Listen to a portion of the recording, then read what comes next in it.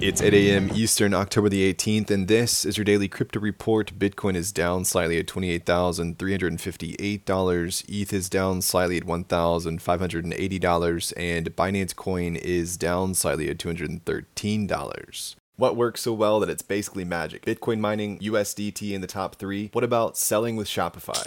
Shopify is the global commerce platform that helps you sell at every stage of your business. From launching your online shop to, did we just hit 1 million orders? Shopify is there to help you grow. From their all-in-one e-commerce platform to their in-person point-of-sale system. Wherever and whatever you're selling, turn browsers into buyers with the internet's best converting checkout, up to 36% better compared to other leading commerce platforms. Sell more with less effort thanks to their new AI solution, Shopify Magic. My favorite thing about Shopify is no matter how much you want to grow, they have the solutions you need to take control and level up your business. Shopify powers 10% of all e-commerce in the US and millions of other entrepreneurs across 175 countries. Plus, Shopify's award-winning help is there to support you every step of the way. Businesses that grow with Shopify. Sign up for a $1 per month trial period at shopify.com/DCR, all lowercase. Go to shopify.com/DCR to grow your business, no matter what stage you're at. Shopify.com/DCR.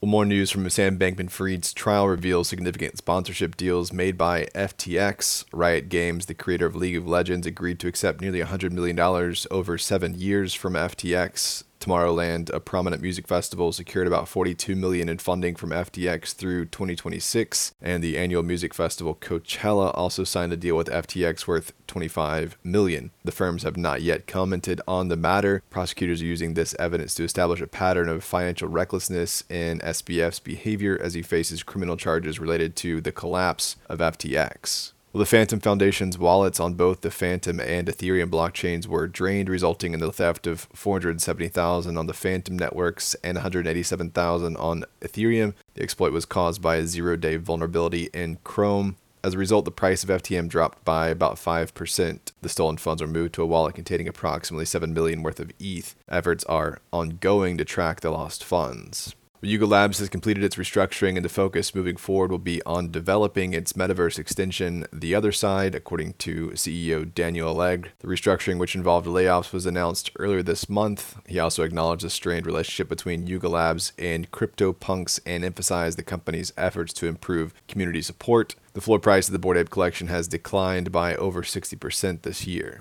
Well, a Twitter account associated with the American rapper Nelly was hacked by an attacker who used it for a crypto phishing scam. They altered Nelly's profile to pose as a security analyst for Scam Sniffer and sent messages to people attempting to claim they were investigating wallet approval compromises on recipients' addresses. Scam Sniffer confirmed the compromise and urged users to visit their official website for verification. And finally, digital artist Rafiq Anadol's latest NFT collection called Winds of Yawanawa has made a splash in the NFT market, bringing in just under $4 million in trading volume over the last week. The success may signify a shift away from the simpler PFP NFTs towards more ambitious and interactive blockchain-based art projects. The NFTs in this collection, fueled by weather data from the Amazon rainforest, continually evolve, creating a dynamic and immersive experience. The floor price for these NFTs is just under $20K. Well, that's all for us today. Visit us at dailycryptoreport.io for sources and links, and listen to us everywhere else you podcast under Daily Crypto Report.